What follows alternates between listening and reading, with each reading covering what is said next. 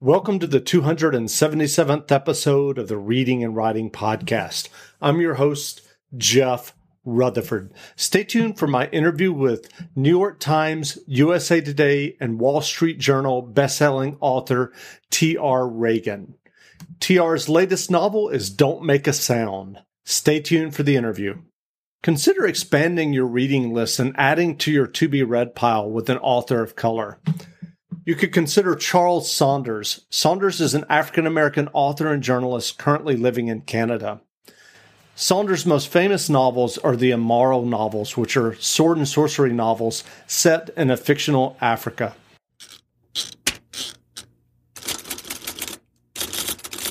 Welcome back to the Reading and Writing Podcast. My guest today is Teresa Ragan, who writes thriller novels under the name T.R. Ragan. With multiple bestsellers on the New York Times, Wall Street Journal, and USA Today list, Ragan has sold more than 3 million books since her 2011 debut.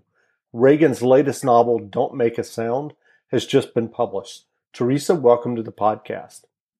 Hi, Jeff. I'm glad to be here. Great. Well, if someone listening hasn't heard about your new novel, Don't Make a Sound yet, how would you describe the novel? I would describe it as dark, but I always try to write about people who have had horrible things happen to them, but they are survivors. They're not victims. So in this case, Don't Make a Sound has 3 sisters, because I grew up with a lot of sisters. So I was excited to write about 3 sisters who they all have disturbing past, but they're all trying to get through and move on with their lives, but they all handle what happened differently.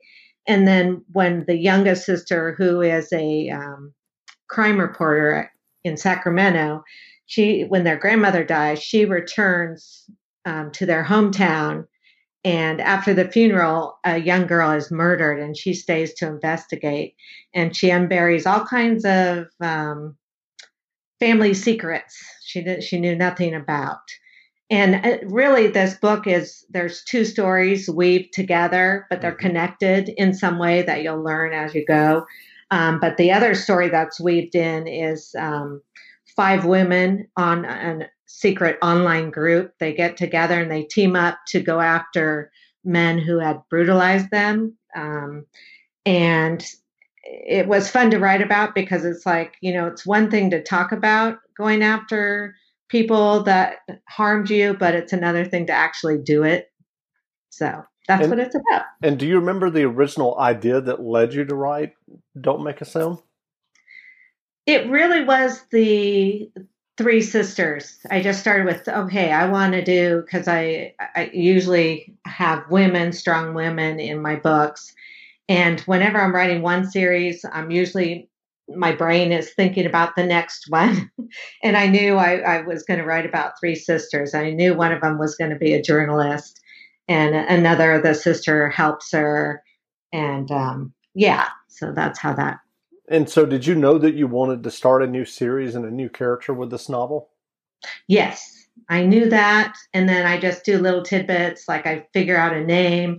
I try to figure out, okay, who is she? And I'm a pantster, so I just, go to the blank page and get going. Great. Well, what were your earliest memories of reading fiction and books? Gosh, my earliest memory would be Charlotte's Web and Where the Red Fern Grows. And I usually always stick with a lot of the popular books at the times. I had a good friend back before high school even, and she read a lot of the classics. And that's when I realized, oh, this is interesting. Reading's fun. And I liked reading, but I never once thought about becoming a writer until later. And what was that path to publication for you for your first novel and as a writer?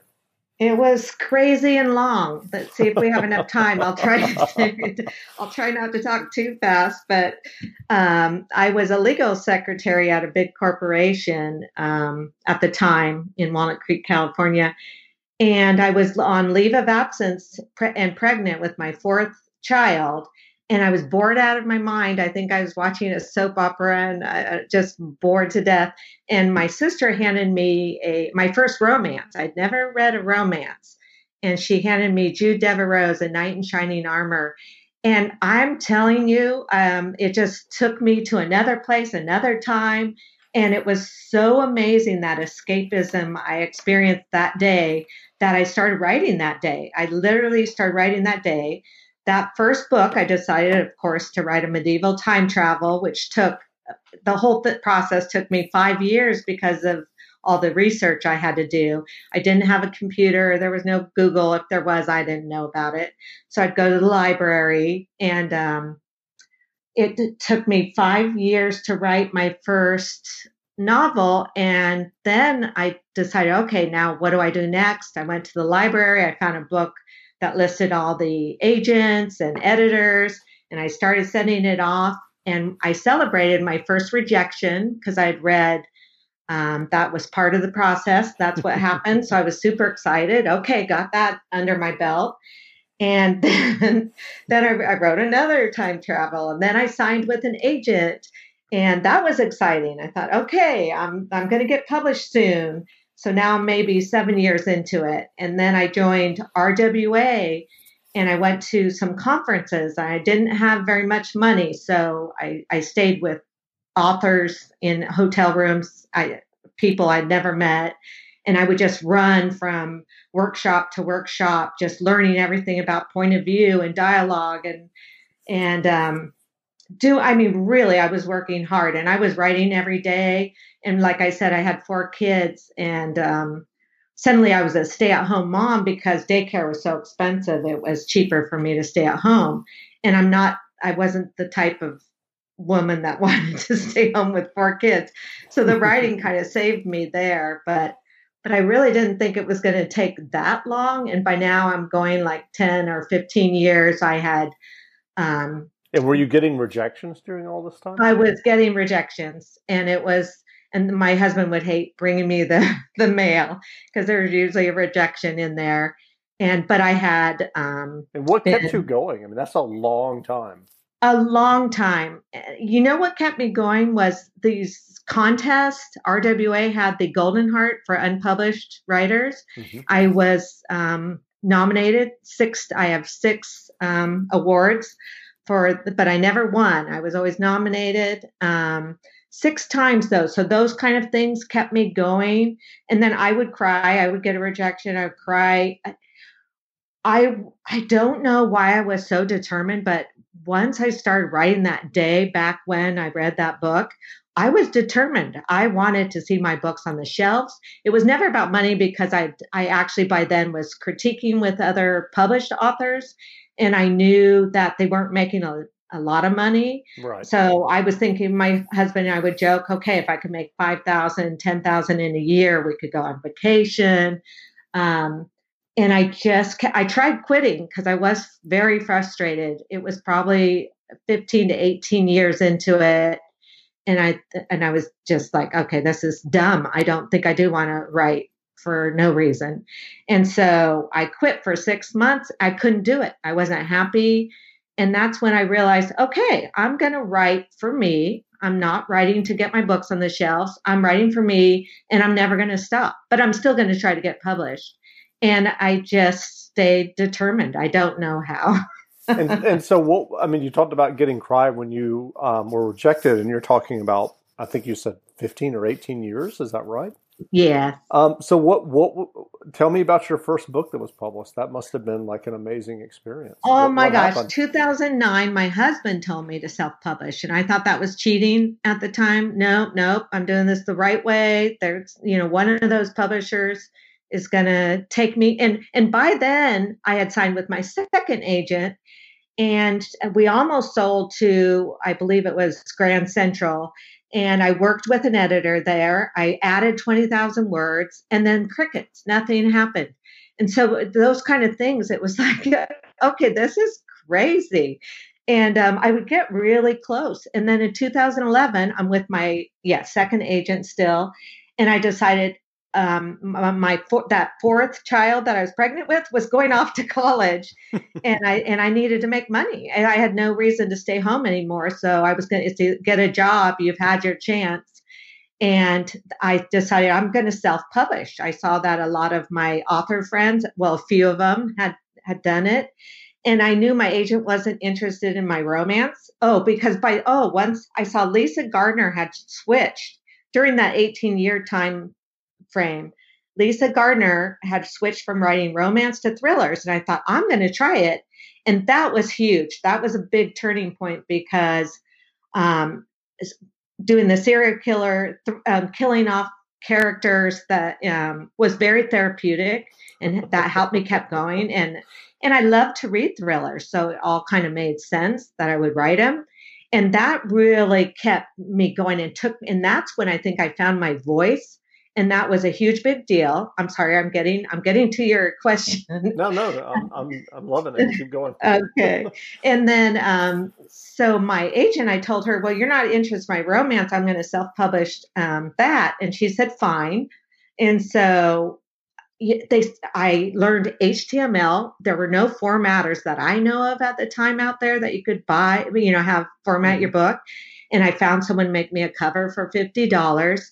And I did my own HTML coding to get the book up on Amazon. And those books started selling like crazy. My husband couldn't believe it. I couldn't believe it. It was, you don't get paid for 60 days. So it was hard to believe this was really happening until you actually saw a dime in your account. Mm-hmm. But I was selling thousands, 30,000 books in a month. It was crazy. And it was so much fun and so exciting to know that I could have readers decide, because I'd always felt like there was 5 editors in New York deciding who was published, and forget that. Let readers decide. So I told my agent, okay, I'm parting ways because I want to put my thriller up there, because by then I loved it. I'd finished it. And she did like my thriller, but she wanted to sell it to a publisher I wasn't interested in. So I put that was the game changer, Jeff. That book, Abducted, my Lizzie Gardner series, it stayed in the top 20 for months. And that's when all these publishers that have rejected me started emailing me. And I'm like, and Amazon emailed me. And I had sold, at this time, I think it was 2012. So I had already been selling some of those romance and just started selling this thriller. And I realized, okay, that I found my niche. It just took me 20 years. And I had sold 350,000 books on my own. And I thought that was such crazy. It's just still surreal to me. And so what was your responses when you were getting these emails from publishers? I was blown away. I was talking to agents. This was this crazy town. I still can't believe it. I really can't. And I think I talked to Alan Turkus at Amazon, and I really, they paid a higher royalty, and they were telling me they could sell way more than I had already sold. And I thought, wow, if they can sell more than 350,000, I'm going to give this a try. And I liked them because, first of all, they hadn't rejected me in the past, and they thought outside of the box. You got to work on your own cover. You got to have a lot of input on your book and everything that happened to it. So they're the ones that suggested I keep writing in the Lizzie Gardner series. And it was just awesome. And now I'm writing my 16th book with Thomas and Mercer. And so it's been amazing. And so with Thomas and Mercer, is it like a traditional publisher? Do you work with an editor? I work with, and as far as I know, since I never got to work with a traditional publisher, but I talked to a lot of authors over the years, and I knew what to expect. And so I work with an editor, and then not only an in-house editor, but a freelance editor. And we work for a whole month going back and forth. And the editor will give me a schedule and say, is this good with you? And we go back and forth for a month. And then I get a copy editor and then a proofreader. So that's another 2 weeks. So it goes a month and a half to 2 months of editing, and which is awesome. So, And so in those 15 or 18 years, I'm sure you never imagined that this would be the end result. never, never. I'm not kidding you when I say I still pinch myself. I mean, things that are happening, this is insane. Um, I I can't believe it. I just can't. And the only thing I give myself a pat on the back. I don't know if I'd even call it that, but just that I still always want to improve. I have wanted to improve since day one. I still want to improve with my writing, with everything I read every night. So it's definitely my passion. So I found my passion. And so how many books have you published since that first one, which I think you said was in 2011? I think I published about at least eight of my own, self-published, Mm-hmm. and then this, like I said, I'm writing my 16th. So there's 15 out there with Thomas Mercer. So we're talking 23, 24 books, maybe 25 Gotcha. altogether. Yeah. So what is your writing And when process? before I Go was ahead. published, I would give myself deadlines. So that's something I think every writer that's unpublished should do. Give yourself deadlines. Pretend that someone's waiting for it. That's how I kept writing. And so what is your writing process now when you sit down to start work on a novel? Do you have the novel in your head? Or is it literally you're writing each day and it's kind of you're coming new to the page in terms of the plot and what's going on? It's really weird because like I always have it feels like a zillion story ideas in my head. So sometimes when there's too many in my head, I need to write them down and push them out of the way and focus on the book I'm working on. But I started out, let's see, so I always have an idea. I always know kind of a beginning, middle, end in my head, usually. On the series I'm working on now, I'm doing the third book in the Sawyer Brooks series. The ending didn't come to me till the third book. So that was a little scary because usually I kind of know where my ending's going to go when I start a series. But my writing process, like I said, it took me 5 years for my first medieval time travel. And after that, I'm the type that someone will say, "Oh, you really should outline." So I'll try outlining, or, "Oh, to write faster, you should do this." So I have always tried everything. Writing fast doesn't work for me. Putting on a timer, putting that pressure on doesn't really work for me. So I always just go back to my own thing, which is now I can't do the outline. The outline, it's kind of for me a waste of time because I don't stick to it. Why spend a month writing this amazing detailed outline that I never stick to? So I just go for it. But like I said, I usually know a name. I know some maybe one or two main characters, and I know beginning, middle, end. Great. Well, do you have any writing rituals that you use when you sit down at your laptop or computer each day? I sit down and I give myself maybe 10 minutes to look at social media, and that's tough. That's the one that I really have to work on. But um, I have a deadline, like I have a book due in 3 weeks. So I'm just very disciplined, I guess, because I know I don't have time for that. If I want to get this done and I want it done right, I don't have time for all that. But I have to admit, I found an alarm where it goes ding, ding, ding after 30 minutes. And I'm watching some of the master classes, Joyce Carol Oates Oh yeah. and Yep. yeah, Neil Gaiman on masterclass. And so I try some of their things and I have the alarm, and it kind of works because, if you're like, okay, you can check your social media for 2 minutes if you get as many words as possible in 30 minutes. So I try that. So I'm still working on it, but basically I just come in, I have my coffee, my water, and I sit down and write. Great. Well, you mentioned earlier about switching from romance to thrillers, and you really felt like that was a huge shift for you and you found your voice. Are there any other genres that you would like to write in or explore in the future? That's a great question. So I had written time travel romance, contemporary romance, romantic suspense, and then before I finally got to thrillers. And I do kind of want to finish my I have one half written time travel, but that's such a niche thing and it's a great story that I have. So I kind of want to finish that story, but other than that, I thought about the vein of horror like Stephen King because I love all his books. Um but no, I think I'm sticking with thrillers, but not always a serial killer. Mm-hmm. I'd like to try something else without a serial killer, just a pure mystery, maybe. Sure. Yeah. So what advice, I mean, given your, 18 years of going unpublished and sticking with it and going through all of those ups and lots of downs, it sounds like, what advice would you offer for listeners who are writing or working on their own stories or novels?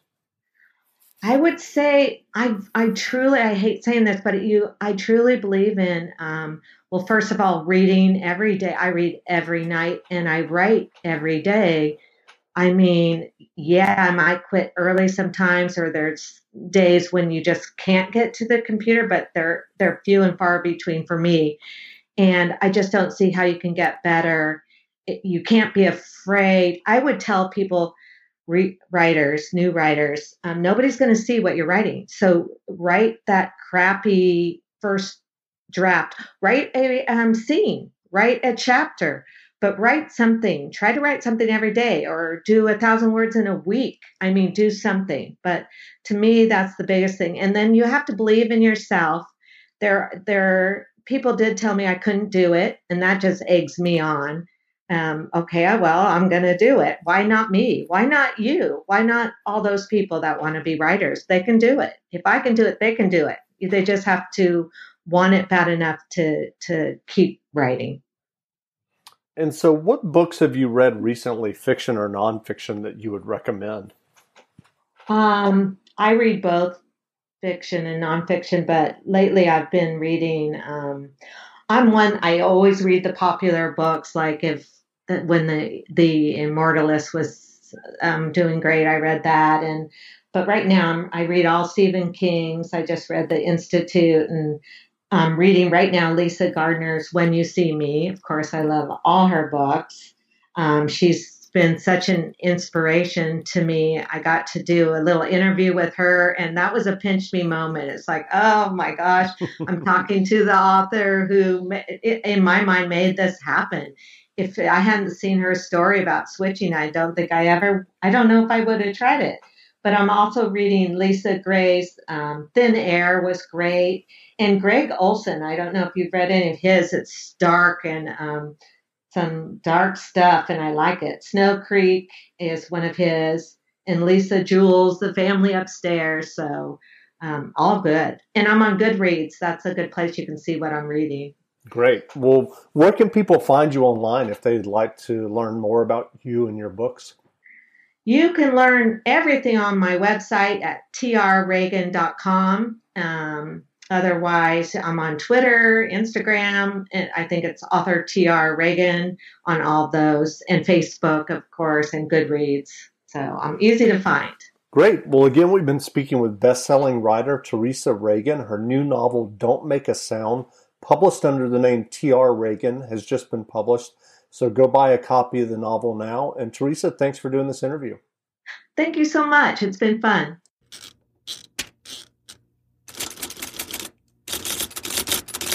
With your audiobooks purchases. If you're new to audiobooks, they're the perfect way to get more books into your busy life. Listen to audiobooks during your commute, while doing chores, walking the dog, or just relaxing at home.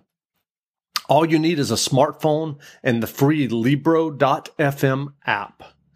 If you already love audiobooks and don't know what to listen to next, check out recommendations and curated lists from people who know audiobooks best, your local bookseller.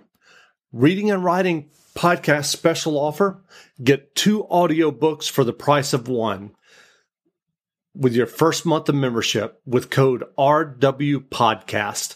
That's code RWPodcast for 2 audiobooks for the price of 1 for your first month of membership at Libro.fm. Stay tuned for the interview.